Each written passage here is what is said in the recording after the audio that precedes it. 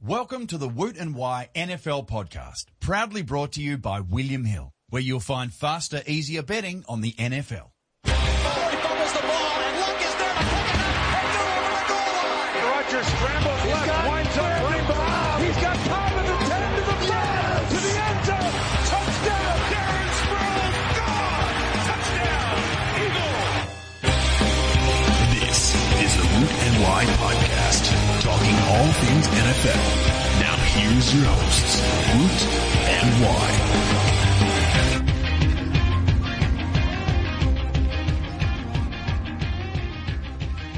Hello, and welcome to another episode of the Woot and Wye Show. I am Josh Wye, and I'm joined on the line by my buddy Josh Root. It's been a very, very chaotic week for both of our lives, so it's good to actually have a time where we're both available to podcast this week. Yeah, that's right, haters.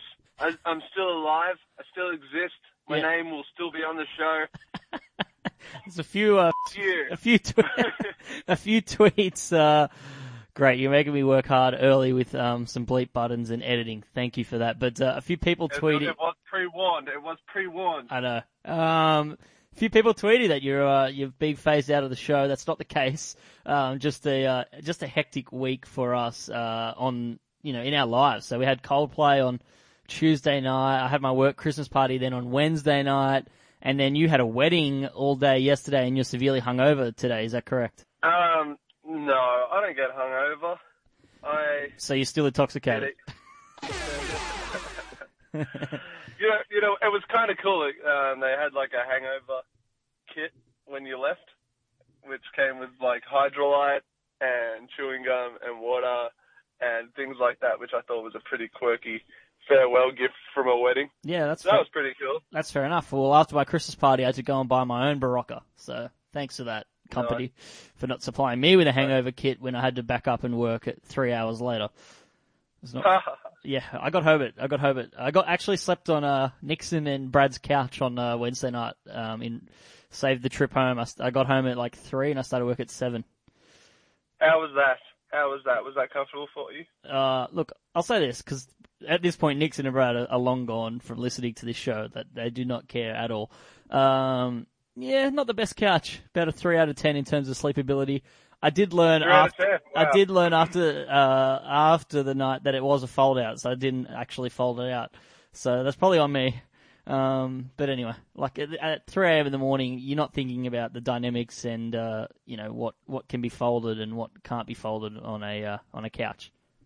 No. So that's where we're at. And also, you messaged me yesterday a photo of a lasagna pie. Yeah, mate.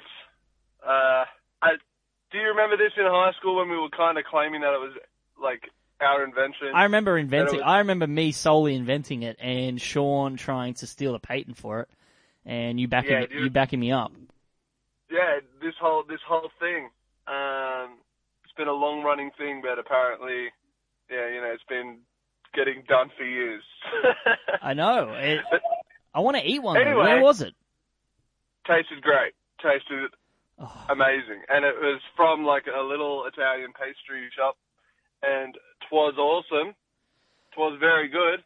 And then, it was one of those instances where everyone's just having a coffee, but you're hungry. And you're like, I'm just going to grab a pie. And then by the end of it, I had to wait for everyone else because they saw how much I enjoyed the lasagna pie, so they all bought one. Wow.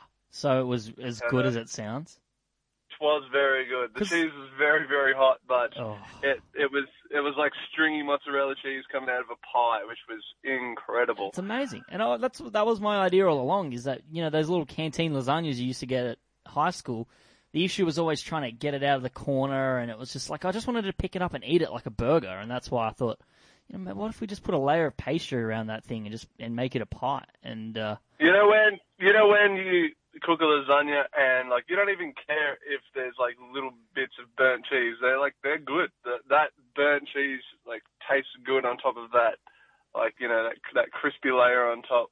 That is just there's a little bit of cheese on top of the pastry on the pie. Oh my god, it's that's amazing. That's just unreal. That perked me up on Friday. I was in the middle of a long shift and the lasagna pie got me through the rest of the day and onto the weekend now. And I do want to mention as well, the reason I was probably down a little bit yesterday was Craig Sager passing away. Very, very sad. Lost his battle with cancer, but I really enjoyed the tributes on the various ESPN programs and TNT yesterday. I thought Rachel Nichols was sensational on her show, sort of reporting it live on air. She said she knew it was coming, so she was able to really get herself ready and prepared for that type of announcement. So it's very sad, and I will miss that guy's crazy suits and laughter and exchanges with Greg Popovich. I don't think we'll ever see anything like that in sports for a while. No, but I mean, with the old traditions, and then with that came out wrong. When when something when someone passes on, or there's always something that comes in, some new tradition, some new trend that I'm sure will replace it and that we'll learn to love. You are a little bit drunk. You completely stuffed that up, but I understand the sentiment. You're saying that when one passes away, we may get a new legend. That we can. Yeah, I was trying to say it in a way that didn't sound like, well, no, he's gone. We'll find someone else. Yeah, it's just like players that retire. You get new superstars in. You lose Peyton Manning this year, and you get Dak Prescott. So it all just happens the way that it goes. Wow. All right. High praise, Dak Prescott. Oh, I think he's pretty good. I wouldn't say that far, but I'm just saying there's a new superstar around that you can cheer and enjoy watching.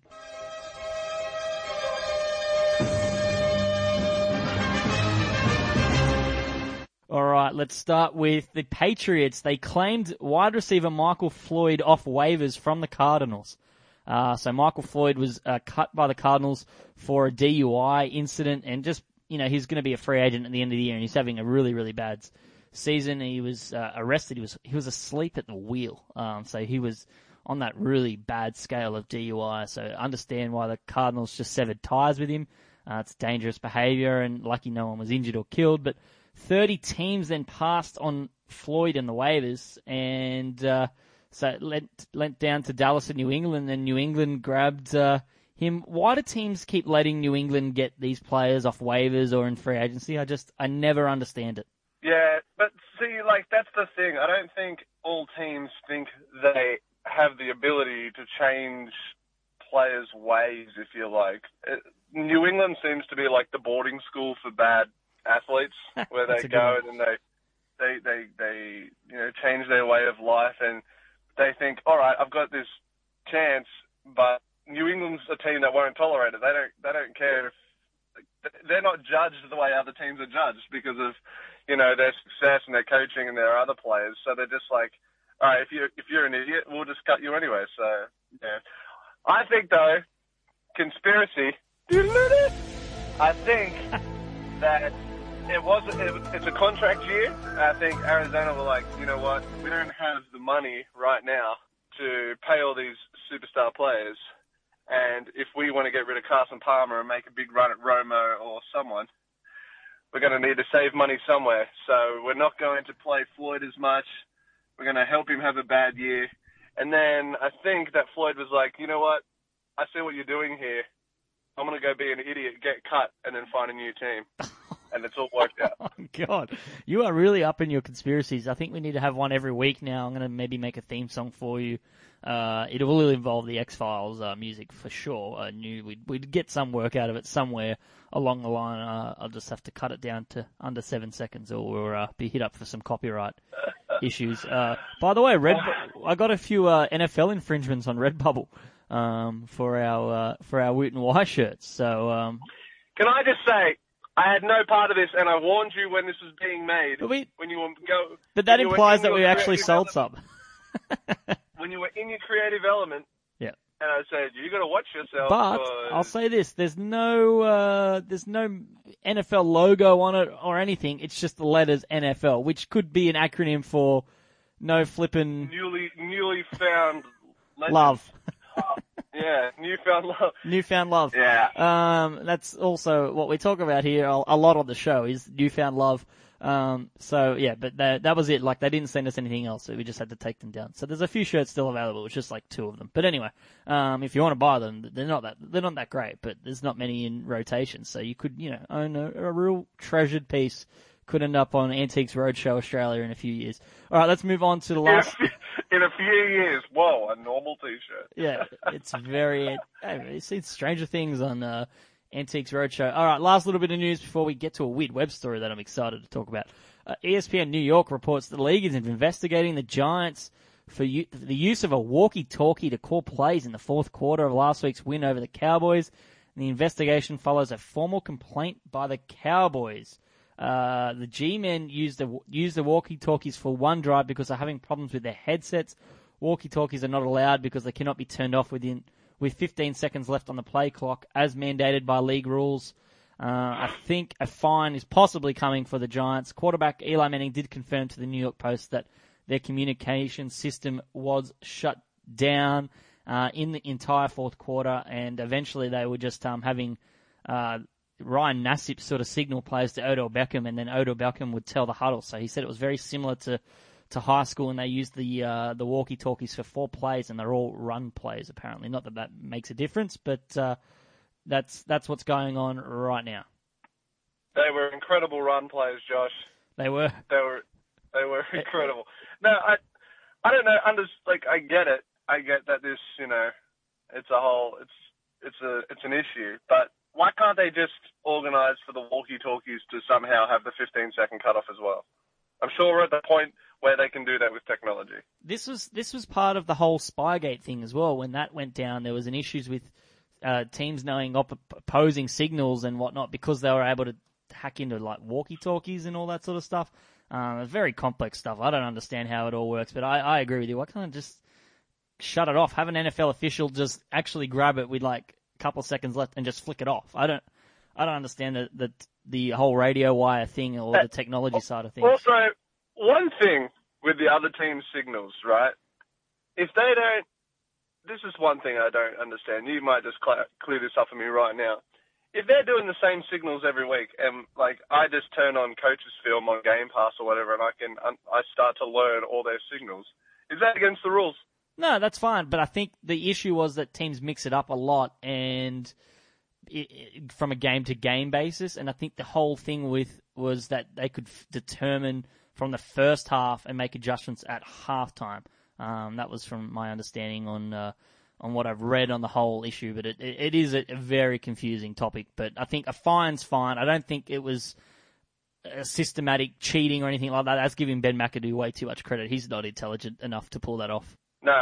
And he's the only coach apparently right now that, did you see that chart during the week on the amount of games that Bill Belichick has to lose to have a worse coaching record than all the opponents in the NFL? No. Ben McAdoo's the only one that's got a better record than Bill Belichick, but he's only coached in 13 games, so that kind of helps. But Bill Belichick has to go 0-16 for 41 seasons to have a winning percentage under Gus Bradley. Holy shit. Isn't that amazing? He would coach. He would coach until he's 105. Wow. Oh well, poor Gus. Yeah, that's amazing. All right, let's get to our weird web story. You gotta get out of here. This is crazy. You're so weird. No? You're really weird. You're so weird. All right, so this one's from Tom Brady, TB12. He left a man toothless. So what does that actually mean? I'll explain it. So basically, Tom Brady, on one of his days off this week, decided to take a break from reading tape and watching film on the upcoming clash against the Denver Broncos, and thought he'd send the city of Boston on a scavenger hunt for some signed Uggs products. Tom Brady, famously a model or a spokesperson for Uggs, the famous footwear. So he signed 3 pairs of slippers and put them around the Massachusetts area and left clues on his Facebook page for people to find them. And, whoever found them got to keep a signed pair of Tom Brady signed Ugg slippers. Look very comfortable. And then, anyway, so he sent them all out. I asked for a pair of these ages ago. Didn't get them from the person I asked for them from. Oh, wow. But like I tried them on. They are incredible. Unbelievable. They are so soft and comfortable. Anyway, there you go. So we don't. Yeah, we're not paid by Ugg. No, let's not give them free advertising. But if Uggs, if you're listening, come back to us. We can hook something up. You guys need some Australian feed in those. Yeah, anyway. you're made with Australian wool, aren't you? Yes, exactly. How about putting some long, good looking toes into those shoes on some commercials? How's that sound? Anyway, I got ugly feet, so it might come down to you. Anyway, so one guy commented on Brady's post about the scavenger hunt and basically said his name's Luke Borowski, and there's a picture attached to it as well. And he said, "I saw your post about the signed slippers. 3 of my favorite things rolled up into one package. I needed to have it to be mine, my precious. Sprinted like the wind, fell like the stone. End result, 1 missing tooth, 2 cuts, 0 Ugg slippers signed by Tom Brady. So if anyone's up at Dorchester Heights, the slippers are gone, but my tooth is still there." Nice. So Tom Brady took a screenshot of this and put on his Facebook and Instagram pages. Thanks to everyone for giving it their all today, especially Luke Borowski. Luke, sorry to hear about your tooth. Send me an email at uggsfortoothlessluke@gmail.com with a thumbs up picture of yourself to authenticate, and I'll send you a pair of signed Uggs that you work so hard to get. Great email. Do you reckon that's a legit email? I think it is because I think it's just part of the whole Tom trying to be one with the people. Yeah. I think it is funny. It's very, very funny. It's very creative. If it was all Tom and it was it's like an original Tom thought. It's funny guy. It is. It is. I have a feeling he has a pretty strong media team behind him to try and repair his image after the whole destroying my phone thing. But this is very, very funny. And I want to ask you, would you lose a tooth for a pair of signed Tom Brady Uggs? Damn. Depends. What tooth? Yeah, well, this photo, it's like one of your front teeth. Yeah, nah. Then I'll be Uggs. Maybe one of your back teeth, maybe, but that's painful. But you can get that replaced. But no, I don't know if I could do it. Having a tooth removed this year awake was painful enough. Although I think losing it in one, falling over would probably be less painful because it would be just quick and easy rather than the constant grind of, my tooth being ripped out of my skull. I agree. Do you just mentioned that whole repairing the image after the whole destroying the phone thing. Yep. I think it'd be really funny if Luke sends an email to uggsfortoothlessluke@gmail, and then Tom Brady replies and it says sent from my phone. I would just love that when it says down the bottom, sent from my iPhone. Sent from Tom Brady's iPhone. He was deleting evidence of emailing the common people over missing tooths and Ugg slippers. Very detrimental to the inflation of footballs. Just that's huge in the evidence, the mounting evidence there. Anyway, let's move on to Thursday Night Football recap. Bit of a meh game. Seattle 24, Los Angeles 3. So the Rams in the post-Jeff Fisher era, not much has changed. Very scrappy, good, not bad defensively. But you've got to feel a little bit better about them, I think, now moving forward without Jeff Fisher. We talked about this during the week, but just your thoughts on Jeff Fisher's firing. We didn't get you on during the week, but what were your thoughts on that? Well, we spoke during the week, personally, you and I, about the issue, and we found it funny that we can't... Was it the only time a coach has ever got an extension and fired in the same season? That's the first time, right? Yeah, he got the extension earlier this year and then fired, 4 months later? What the hell? Anyway, it's insane. It's unheard of. It's like, oh, great job, but you really need to keep it up. You've got this new rookie quarterback. It's going to take time, but you better get it done immediately. It's insane. But saying all that, I think, do you think it was just Fisher the problem, or Snead needed to go as well? Do you think they needed a whole revamp? I think they do. I think they need a total clean out. Although, Snead's hit on a few draft picks, obviously offensively, some of the receivers they've taken high have not worked out. Brian Quick and Tavon Austin and players like that. They did give Tavon Austin a truckload of cash, probably unnecessarily as well. But yeah, I think it's more Jeff Fisher than Les Snead. But Yeah, I just think they need a total revamp and a total clean out. So we'll see what direction they go in. But I feel a little bit better watching them without Jeff Fisher in that game, even though they got wiped. Goff was he's in a woeful situation. The O-line, at some point, he got sacked, I think, 3 or 4 times by like 5 or 6 players at the same time because the O-line, every position just got beat. And then you had receivers drop balls early in that game. And they could have been up 7 to 10-0. There was 2 there that were just awful drops. So, you look at his box score and it's not ideal, but he got hurt by his teammates a lot early in that game. But his arm doesn't help him as well. But he'll work on that in the offseason. I think we shouldn't judge Jared Goff right now. No. Well, Snead looks like he could fit into the cast of Twilight. He's got this weird slicked hair thing going. I don't know what it is. He just gives me this real, kind of creepy feeling. Not from this earth feeling? Yeah, some weird sinister stuff going on there in Snead's mind. I don't know. Bit of a Ben Black vibe? No. Shout out to Benny. Yeah, our schoolmate and reigning sushi bowl champion. Gives off a bit of a vampire vibe at times. But anyway, moving on to the Seattle part of this game, look, their offense, 24 points, and Wilson hit on a few, deep passes, but he played a lot better in the second half, but I still do not feel very confident about this Seattle offense. It's not quite like what it was last year when it was really rolling on all cylinders. Rawls was running strong, and Wilson was, putting himself as a late surge into the MVP conversation, but I don't know. I don't know what's going on with them, and Rawls isn't quite hitting like they expected. He had less than 50 yards on 21 carries. That's pretty ugly. Yeah.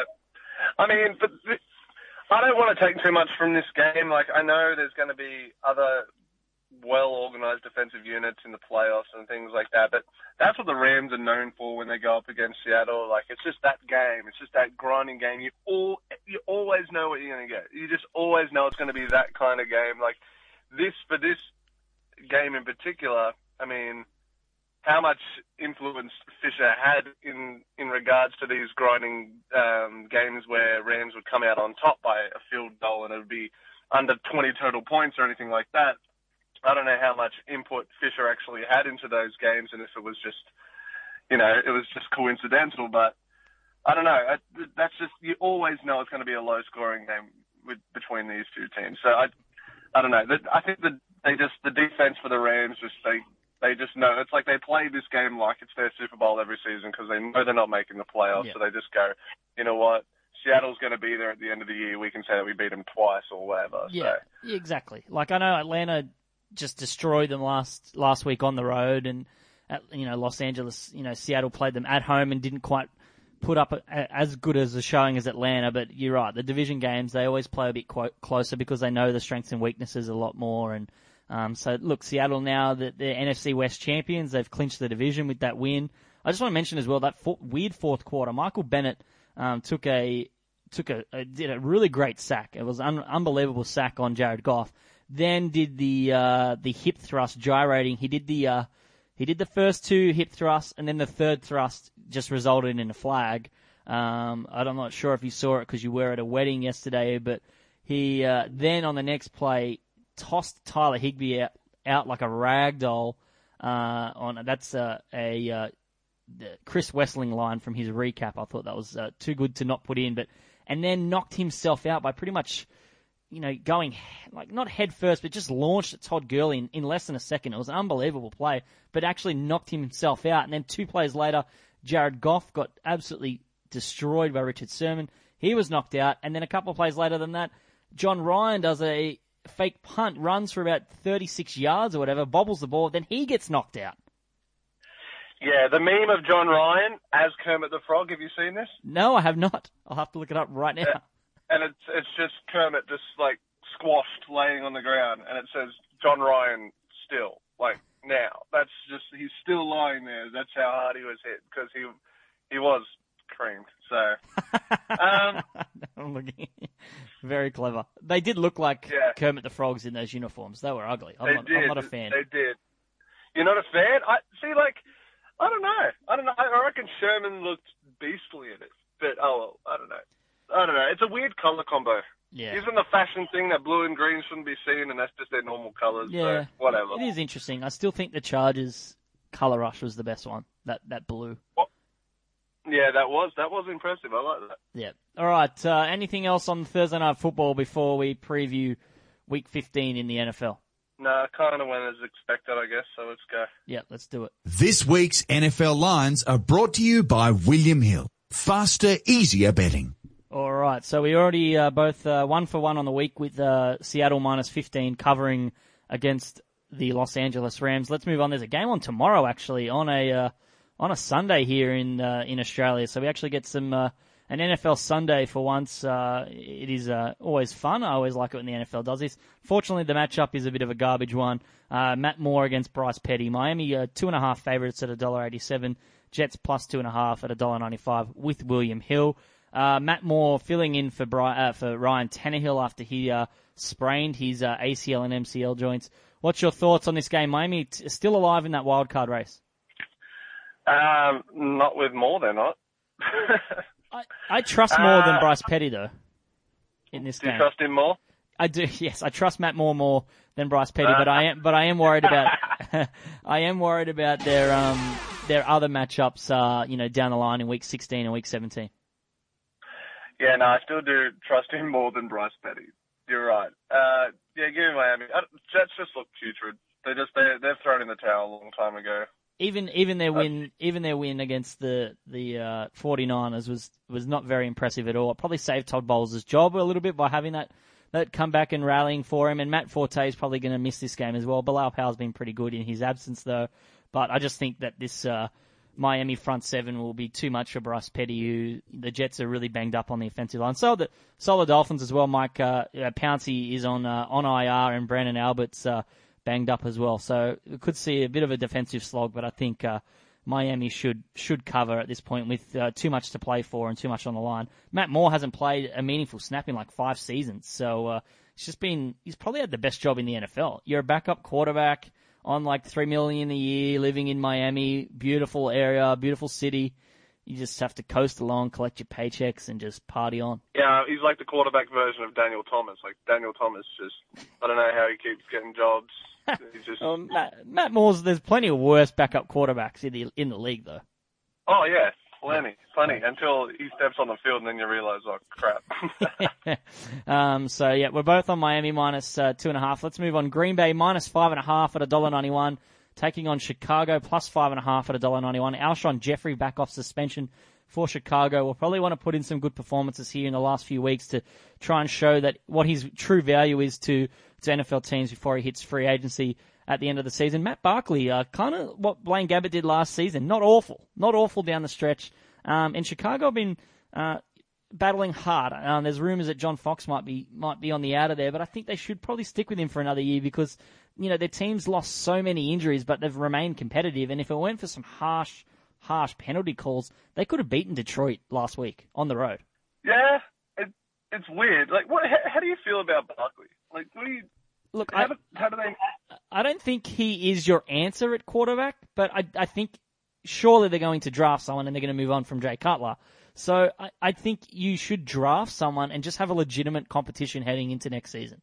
Yeah, because I think everyone had stuck a fork in Barkley and thought, you know what, he's just going to be that backup that, you might get a good game out of, you might get a rough game out of, but you just got to roll the dice with him. Yep.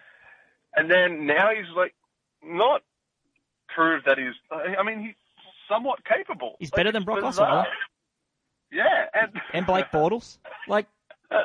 He's better than 5 or 6 starting quarterbacks right now in the NFL. And you also got to remember they got Brian Hoyer coming back next season. So I think most Bear fans accept that this is more than a 1-year rebuild, and maybe because the quarterback's not quite, home run hitter's not quite there in the draft this season. Maybe they use Matt Barkley as a stopgap quarterback for this season while they build the rest of their roster, and then try and hit that quarterback next year when you get like your Lamar Jacksons and things like that hitting the draft.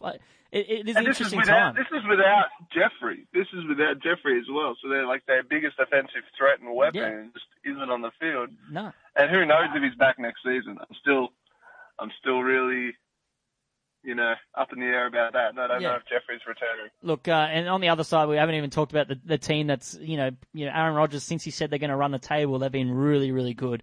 Green Bay have been rolling on all cylinders. Aaron Rodgers is playing very, very well, and it's because his receivers are helping him out. Jordy Nelson and Devontae Adams have been really, really good. Randall Cobb, not so much, but Ty Montgomery's been a revelation at running back for them the last few weeks.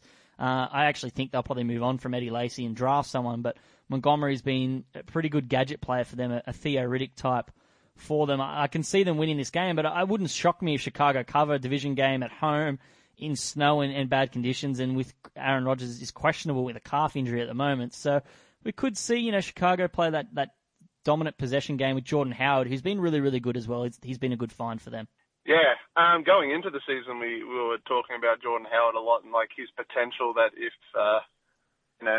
he can grab this starting job with two hands and make it his and be a legitimate running back in the NFL. And it looks like we were right. He does look very good. That is correct. I still give me Green Bay. It's one touchdown. I think. Yeah. The Packers should. I'm taking Green Bay, but I wouldn't be surprised if it's a 3 or 4 point game. Just the way Chicago have been playing, and their defense has been quite stingy despite players that they've lost and Jarrell Freeman and things on suspension. Fangio's done a terrific job. Just, this season, good coaches and coordinators have been such a difference maker for teams. All right, Pittsburgh -3 at $1.87, traveling to Cincinnati +3 at $1.95. Cincinnati, their season's over, but, the way that their season ended last season at the hands of Pittsburgh in an ugly, just dramatic playoff loss, I wouldn't be surprised if Vontaze Burfict and co are really fired up for this as a real chance to stuff up Pittsburgh's season and stop them from making the playoffs. I don't think this is going to be a walkover for Pittsburgh. I think Cincinnati are going to come on to play, and Vontaze Burfict might take out all three of their big 3-in-1 game. He did it at some point last season across 3 games. We could see it all happen in 1.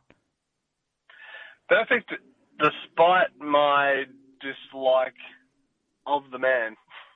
Great sentence by Woot. He hungover Woot in fine form. He has been playing very well recently.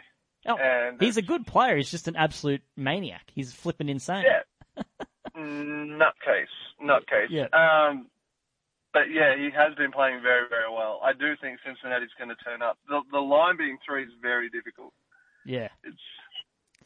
It is, and we've known about Ben's road struggles on the road this season. He's had more interceptions than touchdowns. His quarterback rating's terrible, and they've struggled. Even last week, he struggled. He did not throw a touchdown, threw 3 interceptions, but they've relied on Bell. And Le'Veon Bell, if he played all season, I honestly think he would be in the. I think he is in the MVP conversation, but I think he would be at the top. I think we'd be talking about, Brady, Ryan, Bell, and Zeke at this point for that MVP. He's just been phenomenal right now, and they excel in December. They've won 11 of the 13 against the spread in December. So it's a time when they have all their players, they're rolling on all cylinders, and I can't see Cincinnati stopping Le'Veon Bell. I think he's going to have a huge day, and they'll carry it. But, it's just a little bit of a danger game on the road against a division rival, one that's seeking revenge, but with Burfict injuring players and whatnot, there's always a good chance that there's going to be a 15-yard penalty in a key spot to help Pittsburgh get over the line. I think I'm going to go Bengals. Wow, interesting. I'm taking I'm taking the Steelers. Hey man, I went against you and Choa last week with the whole Texans Giants thing, and that paid off. Yeah, it did. It did very. It paid off very well. It's interesting. Well, let's go. You did keep rolling. Speaking of the Texans, they're at home to the Jacksonville Jaguars +5 at $1.91. Houston -5 at $1.91. You're about to stir my buttons about the Colts, but I just find it funny that we've owned the Texans for the better part of a decade, and now they've got arguably their worst quarterback in franchise history, and they've gone 2-0 against us this season. It's an incredibly frustrating to lose to the Osweiler-led Texans twice in the one season. It was just horrible displays. Horrible displays, but this is a different game for them. I'm not sure about this one. Can't believe they lost. Good old Texans, eh, Joshy? Yeah. Good old Texans. The Brock Osweiler, amazing Brock Osweiler-led Texans. Yep. beat the Colts. By the way, if Jadeveon Clowney doesn't play in that game, we probably win. He was huge last week, and they really missed him in that Green Bay game. He's just so disruptive in the run game. You just can't get anything going, and so this is going to help them in this matchup because they're going to force Blake Bortles to throw the ball. And what do we know about Blake Bortles throwing the ball is it often results in you're more likely to get a pick six than a touchdown at this point with Blake Bortles. Daggers thrown. I'm not exactly excited to watch the quarterbacking duel of this game. I thought you were an NFL purist. Why. It's just a gut feeling. I mean, I don't know. To be honest, I'm not going to watch the game. I think Houston will win. I think Houston will cover probably just. I do have more faith in them because Jacksonville's season's over and it's just a nothing road run to the end of the season. So I'm going to go Houston because obviously the game means something to them. They've got to keep the momentum going into the playoff, etc. Yeah, and they're at home. And that's huge. They've been a different team away. They've been very, very bad team away, and they're a different team at home. But in saying that, I feel like Jacksonville's defense has been really, really good this season, and it's been overlooked because of how bad Blake Bortles has been. He's just been killing them in games. But I find Jacksonville's got a stingy defense, and I think they'll keep them in it. And the nature of the Houston offense is you won't get many points scored. So I think it will be a low-scoring game. So I actually think Jacksonville will cover +5 in this one. I think Houston will probably win by a field goal or so. Moving on. By the way, I forgot to mention this. I'm not sure if I did mention it or not, or I just wanted to mention it. It frustrates me that Houston, it wasn't last week, it was the week before, when they cut Charles James. Yeah. Again. And we picked him up. The Colts got him. Wow. The one positive of my season is that we've signed, Hard Knocks MVP Charles James. So finally some charisma in the locker room. It frustrates the hell out of me that someone who the fans absolutely support, who they pay, like the Texans would pay next to nothing to keep him on their roster. It's just, someone who gives everything he has to the organization, essentially, and then they've got Brock Osweiler being paid that much money. Like, obviously they play different positions and things like that, but man, priorities. He's got more charisma in his little pinky than the entire 6'8" of Brock Osweiler. All right, Cleveland +10 at $1.91, traveling to Buffalo -10 at $1.91. A lot of talk this week about whether Rex Ryan will still be at coach at the end of the season. Adam Schefter was on Lebatard the other day, and he thinks that Rex Ryan's time's up at the end of the season. They really rate Anthony Lynn, who's a guru in the running game, has been killing it for LaShawn McCoy and Mike Gillislee on the run there. And then there's also talk about whether Tyrod Taylor's option is going to get taken up with a $27 million, whether he's the answer at quarterback. It's hard to be a successful quarterback in Rex Ryan's teams. He's never really had success. He's always had these fringe quarterbacks. It's always interesting how it ends up being that way. But anyway, they take on Cleveland -10. Luckily for Buffalo, that the worst quarterback on the field will be RG3, and he was woeful last week. He is not the answer to any team's quarterback questions. I don't see him being on the team next year. I'd rather them play Cody Kessler for the next few games just to get his feet a little bit more wet and get him used to the NFL, because he's shown more than RG3 ever has in terms of the last few years. RG3, obviously, his rookie season was amazing, but it hasn't translated since then. So I understand then not risking Cody Kessler getting injured because the quarterbacks have been pounded behind that line, but RG3 at quarterback's just a disaster. It isn't the answer, that's for sure. Looking at this line before that obviously RG3 is the quarterback, and we're thinking about that, you just think that line is insane, and Cleveland haven't been that bad, but they really have. Yeah. I always feel like Cleveland aren't that bad, because there's been some games where, they've just shown something and you think they're not 10 points bad, but they really are. Yeah, they really are not good at all. Their season is summed up in one play last week. On the 1 yard line, they do a flea flicker and RG3 throws it into triple coverage. Like, that's what happens. It's just Buffalo -10. They'll run through them. Sean McCoy will have a field day. I feel sorry for Terrell Pryor and Corey Coleman, because with RG3 at quarterback, they're not getting a chance to really find their rhythm. Like, as much love as they've given Pryor, he's got to shut up the trash talk if you're playing on a team like this. Well, he's been fine in, like, off the field. Apparently just during the games he loves to talk a little bit of smack. I don't know.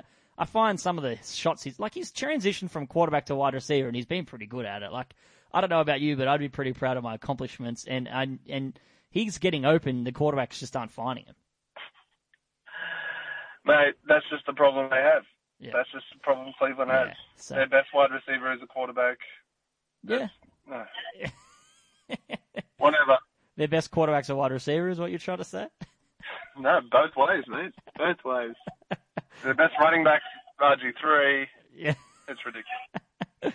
All right, let's move on to Philadelphia. Your Eagles, +6 on the road, $1.91. Traveling to Baltimore, -6 at $1.91. No Darren Sproles with a concussion, a nasty hit last week. But Brandon Brooks apparently back for you guys on the offensive line. Thoughts on this game?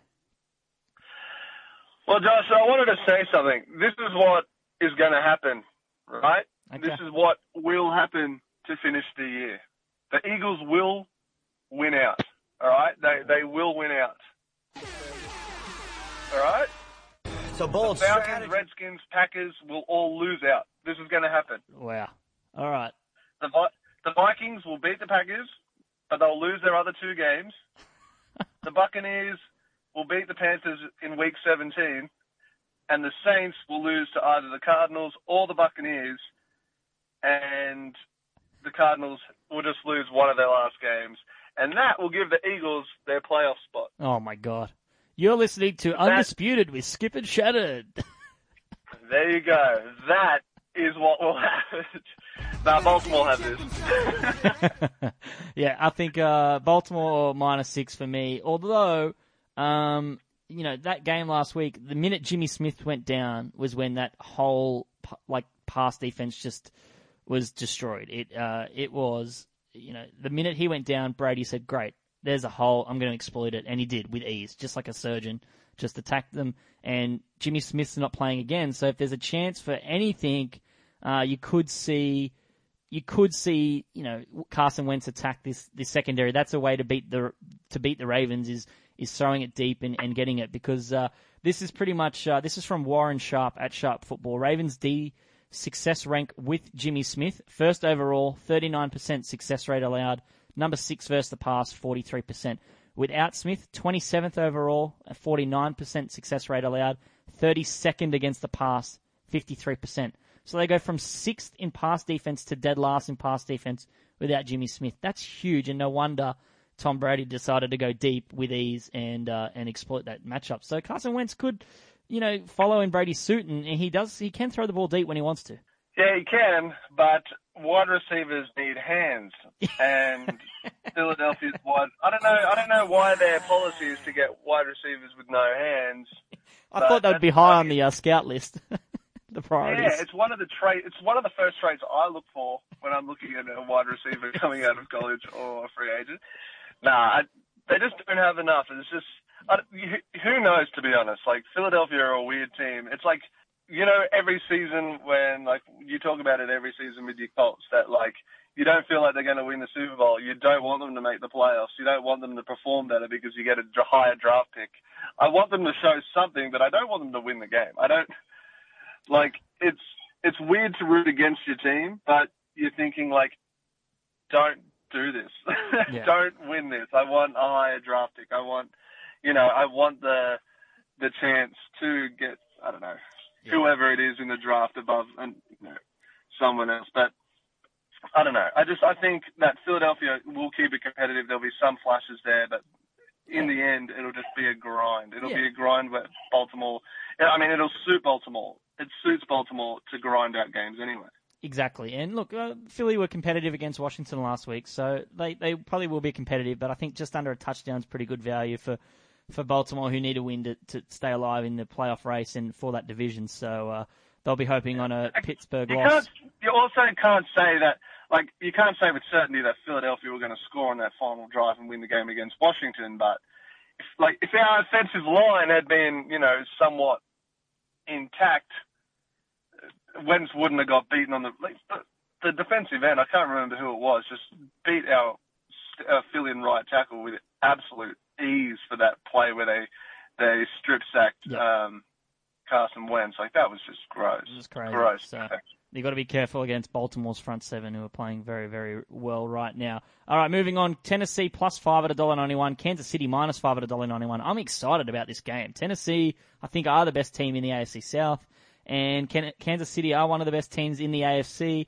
Obviously, some people rate them a lot higher than I do personally. I think Tennessee can keep this interesting, and their offensive line's playing very, very well. I think they're probably in the top 5 offensive lines in the entire NFL, behind Dallas and Oakland. Possibly could make the case that they're the third best offensive line in the league, and I think on the back of that, they could maybe hold up against Justin Houston and co. and keep things interesting here. Kansas City have been relying a lot on, defense and special teams, and Marcus Mariota is generally safe with the ball, especially in the red zone. I can see Tennessee putting up a decent fight in this. I'm leaning to take them +5. It's an interesting line. If it can get out to a touchdown possibly, then I'm all for it. I wish I shared your enthusiasm, Josh. I do like the Titans. Yeah, I like watching them play. They've been fun. I mean, they scare the living daylights out of me as a Colts fan long term, because this Derrick Henry, Marcus Mariota combo with this young offensive line is something to be scary with, a force to be reckoned with. And they got stacks of picks next year because of all their trade. Yeah, they've come out really good. Like, they look really, really good. Saying that though, Andy Reid's got to be. Who's your pick for Coach of the Year? Oh, there's so many contenders at this point, but you know what? I'm really depending on how Detroit go, I really like Caldwell. Wow. Is that weird? That is weird. I think it's more the coordinators there in Detroit. Terrell Austin's playing fantastically. We're going to talk about Detroit in a minute, and Jim Bob Cooter is coaching fantastically as well. I think Andy Reid's definitely a contender. If Miami make the playoffs, I think Adam Gase deserves high praise and high mention. I still think Bill Belichick, the way that they handled the first 4 games without Tom Brady, and they get the 1 seed. You went 3-1, and Garoppolo led the league in QBR. Like, that's just phenomenal coaching. So there's plenty of contenders, but I don't mind your Andy Reid pick, because he's often overlooked, and I've made mockery of him before, but he's just a good, safe, reliable coach. And how many teams in the league would just die to just have a reliable, level-headed coach? I'm raising my hand right now. It always just seems that there's just whenever, the goings get tough or something, just nothing changes. It's business as usual. Don't worry, we'll figure it out. It's good. It's good for a team. It's good for stability in the locker room and things like that. I don't know. I like Kansas City. It's only 5. I think they can win by a touchdown.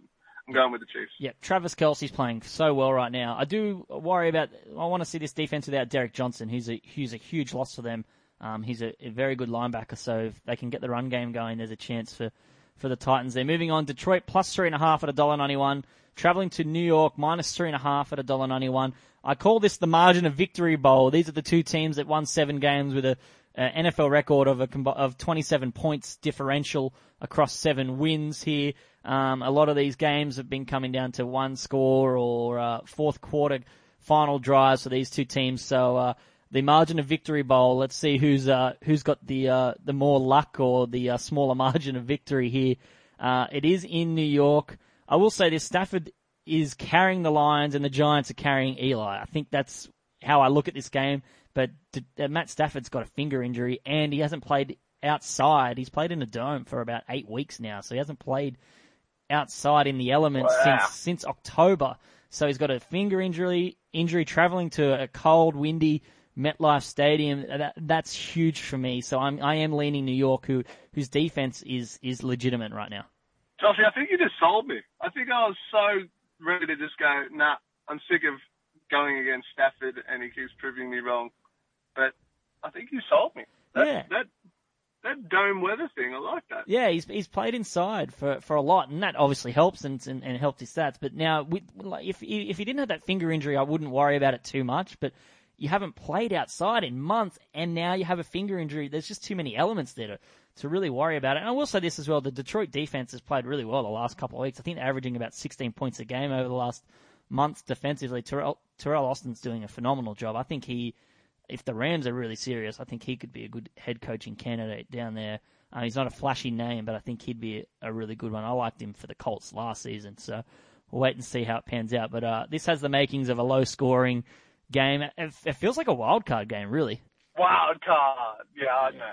I like the Giants now. Yeah. You've talked me out of my Detroit pick. Thanks. Wow. I Thank should have let you speak first, but you watch Stafford prove it's wrong, though. Yeah, probably. You watch him. Yeah, and march on to MVP status. But the Giants, Eli Manning's still playing horrible, but they still managed to find ways to win. It's just it's crazy right now. All right, moving on. Indianapolis +5 at $1.91. Traveling to Minnesota -5 at $1.91. This game has zero playoff implications whatsoever. I will say this, Indianapolis are missing 3 of their starting offensive linemen who are terrible anyway, and now we play the number one defense in terms of getting to the quarterback, or the number 3 defense getting to the quarterback. It's going to be ugly. I think Andrew Luck will be on the ground a lot in this game, and I have zero faith in the Colts covering the 5 line. Josh, Minnesota need to lose this game for Philadelphia to make the playoffs. So I'm really banking on your Colts to do something. I'm interested. Are you betting against the Colts because you think it's a reverse thing? No, I generally think they won't be able to get much going. Dante Moncrief is out, so we need Philip Dorsett to step up, and he's just been an absolute disaster. He's been an absolute bust. He got called out midweek. Yeah, he did, and rightfully so. He deserved every bit of that calling out, but I just... Mate, him and Aguilar can go hang out with their own bust wide receiver round 1. They can come play flag football with us in our league. See how they go. At this point, I can cover them. Yeah, it's at least we've got hands at this point. But I do worry. The Colts quarterbacks have been sacked 40 times this season, 30th in the NFL. The Vikings have sacked quarterbacks 35 times this season, 3rd in the NFL, and we're missing 3 starters on the O-line. So I can't see us generating enough.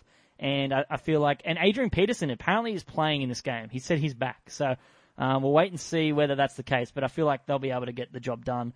They had a good showing last season. The Jags defense was just stingy in the red zone, whereas the Colts can't do that. So I'm taking Minnesota. Yeah, I'll take Minnesota then. I like your input on the Colts. Last time you went, no, I'm going against the Colts because I think the reverse psychology will win. So I bet on the Colts and I won the bet. So yeah, well, I ended up changing in the last second. I thought, no, that's stupid, and we won by like 40 points or whatever. So that was a lot. Yeah. New Orleans +3 at $1.87. Traveling to Arizona -3 at $1.95. This game has zero implications into anything. So I don't know who I'm going to take here. It's Drew Brees is coming off some back-to-back performances with 0 touchdowns, which is hard to believe when you see Drew Brees, although Brandon Cooks dropped an absolute sitter, and so did Travaris Cadet. And Arizona, weird game last week in the monsoonal rain. This is a weird game. I don't know where the teams are at, what they're trying to achieve at this point when the season's pretty much over for both of them. It's a nothing game. That's exactly our thoughts on the game. You just sighing and I'll take whatever's got the highest price. I'll take Arizona. You reckon? Yeah, I don't know. Why not? Like I know it's a who cares game, but far out. Arizona keeps letting me down, and then so do the Saints. I have no interest in watching this game or seeing any of it. All right, let's go Arizona. I can see David Johnson having some success. That's the only thing, I guess, he's trying to break a record. 1,000 rushing, 1,000 passing, get it done. All right, San Francisco. Get that done. Get it done, bro. +13 at $1.91, San Francisco. Traveling to Atlanta, -13 at $1.91. Julio Jones is out, rightfully so. You don't need to play him in this matchup. Rest him up. Get him right for the games that really matter. You've got Taylor Gabriel carving it up anyway. I'm taking Atlanta -13. I think they will pretty much do what they did last week to the Rams and just dominate from start to finish. My only concern is just hopefully them trying to contain Carlos Hyde and get their defense right. But I think on the back of Vic Beasley, who's in the Defensive Player of the Year race, and Deion Jones in the Defensive Rookie of the Year race, can come up big for them. Yeah, I have no faith in San Fran. San Fran's season's done. You let Bryce Petty lead a comeback in overtime. How? Mate, you don't have to tell me. It's a joke. Yeah. Now you're playing the MVP, Matt Ryan. No way, mate. You're going to get gutter stomped. Mate, you can ride that bandwagon as much as you want. Yeah. You shouldn't. I know. I'm probably the last one left on the Matt Ryan MVP. Are you all in now on Tom Brady being the MVP? Tom Brady or Zeke, yeah. It's like, I know Zeke's got the whole offensive line thing, but what he's doing is still incredible. Yeah, it is. It's definitely one of them. It's a weird MVP race. There's like 5 or 6 names, and if it ends up being one of them, like, it wouldn't surprise me at all. All right. Speaking. No, I still like, even though it's nothing convincing or good, Stafford's just doing some weird stuff, and it's exciting. So I don't know, whatever. It's weird. All right, New England. Those that are talking about Dak though, pull your heads in. Anyway. Yeah, he's been great, but let's temper the expectations down a little bit too much. Although there's people there that are saying that Dak is only good because of his situation, which I think is going too extreme the other way. I think he is a good quarterback, playing in a very good position. Obviously, if you switched him and Carson Wentz around, you'd probably see similar results. But I think that's. Would you rather? All right, you're starting a new team. Would you rather build around Wentz or Dak? I would probably lean towards Dak just a little bit because he's a little bit younger than Carson Wentz as well, and he's just showed a little bit more poise and fluid movements. But you could see it next year in Carson Wentz just taking a step forward, coming from Division III. Like his ceiling's really high. It's just hard to. Would you rather build around Mariota, Winston, Wentz, or Dak? Or Dak. I do really love Jameis Winston, but it's hard to go past Marcus Mariota though. He's just, he's such a good, I don't know. I think if you end up with either one of those four, you're all right. Winston's playing really, really well as well. That's tough. I think I'd probably lean towards Winston or Mariota. What about yourself? Man, I don't know. I've got a crush on Mariota. I feel like Winston can be like a next Cam Newton. Yeah. I've watched Wentz all season and it's like, there's so much confidence and ability there. It's just a bad situation. And then you've got Dak, who looks good, but you don't know how much of it is the team around him. Yeah, so many question marks. Yeah, because the range of outcomes with Dak is if you put him in say the Colts situation or Philly situation, you could see him not doing so well, but he could also still just play the exact same. You just don't know like what that range of outcomes could be, but he's made like changes at the line of scrimmage and delivered on some big clutch throws. So we've got to give him some credit, but I don't think MVP is the way to go. But speaking of New England MVPs, Tom Brady, playing in Denver, the only place he doesn't have a winning record. He's -3 at this point, $1.87. Denver +3, $1.95. Need a win to stay alive in the wildcard race, the defending Super Bowl champions, after an ugly loss to the Titans last week. Different team at home though. But I'm leaning towards New England here, -3. I think if they can score sort of 14 points we saw last week, it's really tough for this Denver offense, who are struggling to run the ball and pass protect. Their offensive line's really struggling at this point. I can't see them scoring enough points to get over. I think New England can just sort of sit on a lead here and grind out a good game. Yeah, me too. I think this is set up perfectly, and I know New England have kind of like cemented where they're at in the league. It's like they're going to the playoffs. They know where they're headed. It's just kind of like going through the motions to finish off the regular season. But like you said, Brady has a losing record there, and this kind of game has some emphasis considering that New England can stick a fork in Denver after last season and just write off their playoff chances. So I like New England in this situation. Yeah, and it's a revenge game for them too. You know, they got knocked out last year, and this is a chance for them to really put a nail in the coffin of Denver this year and get things done. And New England now are the number one team in DVOA and Football Outsiders. So they are by all metrics the best team in the NFL, and I think they'll get the job done. It could be ugly for a while. I did mention that they really only got rolling once Jimmy Smith went down. They were slowly getting momentum, but it really got blown wide open when Jimmy Smith went down. So we'll wait and see how they go against Talib and co. there in the quote-unquote no-fly zone. Oakland -3, $2.05. San Diego +3 at $1.80. Possibly no Melvin Gordon in this game. Kenneth Farrow will get the start. Feels like forever since Oakland played a game. It feels like forever ago, and it was one of their ugliest performances of the season by Derek Carr. So now they're traveling on the road again. Another dangerous game for them. San Diego have been a streaky team where it doesn't surprise you any week where they beat someone. I mean, you could see San Diego beating New England in New England at some point. Like, it just would not shock you. No, and part of me is worried. Well, part of me is worried that Oakland are slowly collapsing. I'm a bit. I don't know. It's like they got hot at the wrong time, and I don't know. I'm worried. I'm worried that they've peaked too soon. This game will be a real test to show like where they're at, especially because San Diego have nothing to play And they've got a lot on their mind. Are they going to be in San Diego next year? Are they going to be in LA? Are they going to be the LA Chargers? Are they what is going on? Is their coach going to be around next year? There's a whole range of outcomes. If they are moving to LA, does that mean Mike McCoy stays? If they're not, does that mean he's gone? There's just all these different scenarios going through right now, and they're really banged up right now. Brandon Flowers is missing this game as well. It's hard to pick Oakland -3 after what they played, but they've had 10 days rest, and they were able to get the win. Melvin Gordon's a huge loss, but I'm going to lean towards Oakland in this one. But as I said, it wouldn't surprise me on any given week with the Chargers. I still love watching them play.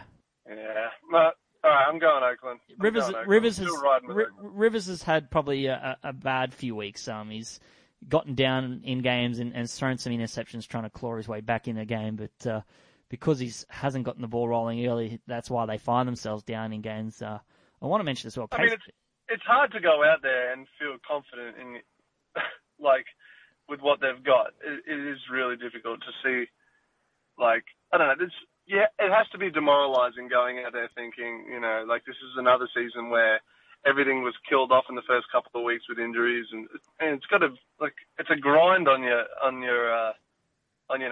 mind and your focus and everything. Like, just going through a season, just thinking what could have been if Bosa had played early on, if like everything just went smoothly. The team had a good shot at becoming something. Yeah, I agree with you. And how hard? Yeah, it must be so hard for Rivers to just get motivated every week after, you know, now he's throwing to Inman and Williams and Kenneth Farrow. Like, where did it all go wrong? Like, at the start of the year, I had Woodhead and Keenan Allen and all this stuff going on, but it's just the injury luck, and it seems to be this, like, it's 3 or 4 years in a row that the injuries have just mounted up against them, and it's just like, oh boy. And now you've also got the possibility of uprooting your 20,000 kids and moving to one of the, you know, weirdest cities in the world in Los Angeles, a bit different to San Diego. So a lot on his mind, so I don't really blame him too much.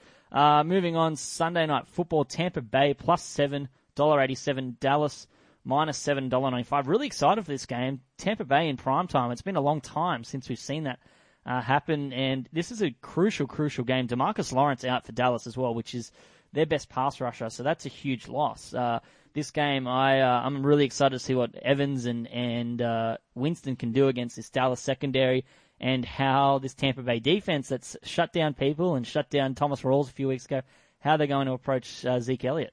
Yeah, I don't know. I think I want to go Tampa because they're the flashy team. They're and it's like, I don't know. I like going for the kind of underdog and things like that. But I don't know. Dallas, I just feel this is a Dallas steady the ship. Hey, everything's not lost. It's just, you know, it was just one game. Look how we bounced back after the last one. Just that kind of thing. We've got to get our heads in the game, get back to what we were doing. Dak's been in the press a lot lately, and they're saying, you know, form slumped and things like that. I just think this could be a game where Dak shines. Who knows? But I mean, Tampa's defense has been really stingy. Like, they've been really good, which is just incredible considering how they were playing early on in the season. They looked like it's going to be a shootout every week. So it's really interesting about this offensive line. I just think it's the New York Giants this year just had Dallas's number. That's how I look at it. I think it was just that division rivalry. It was their bogey team. I think Dallas comes back and steadies the ship this week. Yeah, and they only lost by 3 on what was Dak's probably worst performance of his career to this point. So, you know, he missed a lot of wide open throws and didn't go through his progressions as efficiently or as quickly as he'd hoped. But Tampa Bay are quietly a really steady team. 15th ranked offense on DVOA, 10th ranked defense, 22nd on special teams. So they're pretty stellar across the board. Obviously, special teams is weighed down by Roberto Aguayo. This could be a big spot where you could see the high round kicker missing a field goal and costing them a game here, which would just be heartbreaking for the guy that's already got enough pressure on his shoulders. So it could come down to something like that. I'm leaning Dallas because it is 7. If I could buy a point, and I probably will, and get 8 or 7.5, I might lean Tampa Bay. But I think Dallas will win by a touchdown. But I am keen to watch this game and watch this defense play. We were fans of their high round draft picks before the Aguayo pick in Noah Spence and Vernon Hargreaves, and both have been playing really, really well for them. Yeah. Yep. All right, last game, Monday Night Football, the Josh Norman revenge game. Carolina plus 6.5 at $1.91. Washington minus 6.5 at $1.91. I think this game, a lot of focus will be on Josh Norman. I feel like he has an easy matchup against Kelvin Benjamin, who's hasn't quite had a great season. I feel like he's a little bit slow off the mark, and I think Josh Norman will have his cover. On the other side of the ball, I'm excited to see what Jamison Crowder can do against this Panthers team that allows a lot of yards after catch, and Crowder ranks 7th in the NFL for it. I think Crowder's going to have a big game and carry Washington to glory and keep them sneakily. Like, everyone's forgotten about Washington because of those that loss to Arizona really hurt them. But if they can get a win and the Giants get a loss, or the Packers get a loss here, they're well and truly in that wild card race. Yeah, I mean, I don't know. I think last week really showed me that Washington they're not a complete team. Like, I thought there's been so much talk about how, like, they're underrated and that they have kind of like a solid team, but I feel like there's just, I don't know, they don't gel together. Like, it's odd. It's really odd. And like each and every week you think Kirk Cousins is great, and then the next week you think he's horrible, and then you think he's great again, and then it's bizarre. They're a really bizarre team. I don't think they have enough quality there, or I don't know what it is. It's really hard for me to put my finger on it, because I thought, like, at some points last week, I thought they were putrid and Philly were going to run away with the game. And then at other times I thought, what was I thinking? Philly's going to get smacked by this team. And it was really bizarre. It was really, really bizarre. And I don't know. I think Deshaun Jackson could still have success, though. Yeah. I do think he could have some success against his team. I don't know. I think I like the Josh Norman narrative, though, as well. I do like that. I think that could be a like a fire-up kind of thing, and get the home crowd fired up for Washington. It's going to be entertaining anyway for a primetime game as an added bonus, because it's not really that exciting of a matchup. So I'm keen to watch Josh Norman play against his former team, and I like Josh Norman. I think a lot of people don't like him when he speaks off the field, but I find he has a lot of charisma and personality, and you don't get that too often. And I'm excited to see what he can provide, and if they do get the win, what he's going to say in the post match, because it's obvious if they do win, they'll bring him up on the NFL Network, the bench there post match, because why not? It's a big game for him. I'm taking Washington minus 6.5. What about yourself? Me too. Yep. Me too. All right, it's time for our lock of the week. The Woot and Wye lock of the week. Proudly brought to you by William Hill. Faster, easier betting. All right, Woot, what is your William Hill lock of the week? I've been getting these crazy regular tips right, like Houston, like Giants last week. I was happy with those. I was going against the grain of you and Archoa, but I was getting my best bet wrong. Yep. And that was annoying, and that hurt me in multiple ways. So I'm just going to go back to gut feeling kind of thing, and not go risky with my best bet and look like a hero. And I'm just going to go against my team and go Baltimore minus 6 against Philly. All right, Baltimore minus 6 against Philly is Woot's lock of the week. I'm just going to go safe, because I've been horrible at these all season long. It's just been an absolute shocking display from myself, and I apologize to the audience here, but at this point they've abandoned ship on our lock of the weeks, and they're probably just crossing them off the list and narrowing it down for them. So probably helping the punters in a way we don't expect. Taking Atlanta minus 13. I think they'll roll San Francisco, and I think they'll do it comfortably. I think Matt Ryan probably will sit out the fourth quarter like he did last week and rest up. So that is pretty much it. So Baltimore minus 6, Atlanta minus 13 are our locks of the week. And that wraps up the show. Woot, any last thoughts before They'll roll them. They'll roll them. They will. They'll roll them at home in the Georgia Dome. Any last thoughts before we wrap it up? Thoughts about football, or just in general? Just in life? Just anything. It's been a while since you've been on because of your work schedule and life. It's a busy time of the year, December. It's pretty crazy. Yeah, I wish Mother Nature had sorted herself out. She's a moody one. She is. She's a bit of a moody woman, this one. It's been very great. Yeah, sorry. Hottest December day in Sydney ever. That was a Coldplay night. Thanks for that. Yep. That was appreciated, Mother. And and then the next day I'll be bloody cold. Yep. I don't get it. I don't get it. That's Woot's rant on weather's over. Yeah. But yeah, I don't know. I'm looking forward to Christmas. I am. I'm looking forward to getting past this grind at the moment. Life is so hectic. Everything's going on. Christmas parties, concerts, weddings, mate, just work in general is just bloody hell. It is absolute chaos. The good thing is Christmas Day here in Australia, 8 hours of red zone, back-to-back, 12 games. We've also got 2 NFL games on Boxing Day to mix in with the cricket. Merry freaking Christmas. Yeah. And we also got some NBA and NFL and cricket on Boxing Day. So that's something to look forward to. I'm actually going away on the 27th, so we're going to have a little bit of a weird schedule across the last couple of weeks, but we'll provide you with some content nonetheless before we head into the playoffs and wrapping up the regular season. Yeah. So, Well, I was going to say, by the way, on the lead-up to Christmas and things like that, perfect gift would be a Luna Bowl ticket. Also, speaking of Luna Bowl tickets, talking to the people that are organising and things, tickets are really starting to sell now. Like, yep. People, it's like New Year's Eve. You know, every year there's like a week out and you're like, we'll sort something out. This can't be done with the Luna Bowl. Like, and people are starting to think now, what are we doing? Is our team in the Super Bowl, or do we not care? Are we just good NFL fans? We're just going to go watch whatever team's in it? Where's the best place to watch it? Luna Park, mate. That's right. Luna Park in Sydney is the place to be. Don't leave it out and then miss out on tickets. So don't leave it too long. Don't miss out on tickets. You know, I'm not actually going to go into numbers and things, but the amount of tickets per day that we're selling is just insane. Like, people are getting on board, so I'm loving it. It's great, and I'm excited for it. So if you just head to www.bigtopsydney.com, you can buy tickets to the Luna Bowl, the first ever Luna Bowl. You can be a part of history, first ever Super Bowl party at Luna Park, the iconic venue in Sydney. And that wraps up the show. As always, you can follow me on Twitter at JYNFL. You can follow Woot. At Woot, etc. You can follow the show at Woot and Wye. And you can like us on Facebook, The Woot and Wye Show. And listen on iTunes, Stitcher, TuneIn Radio, Radio Hub, Wooshka. And, give us a follow. Get around it.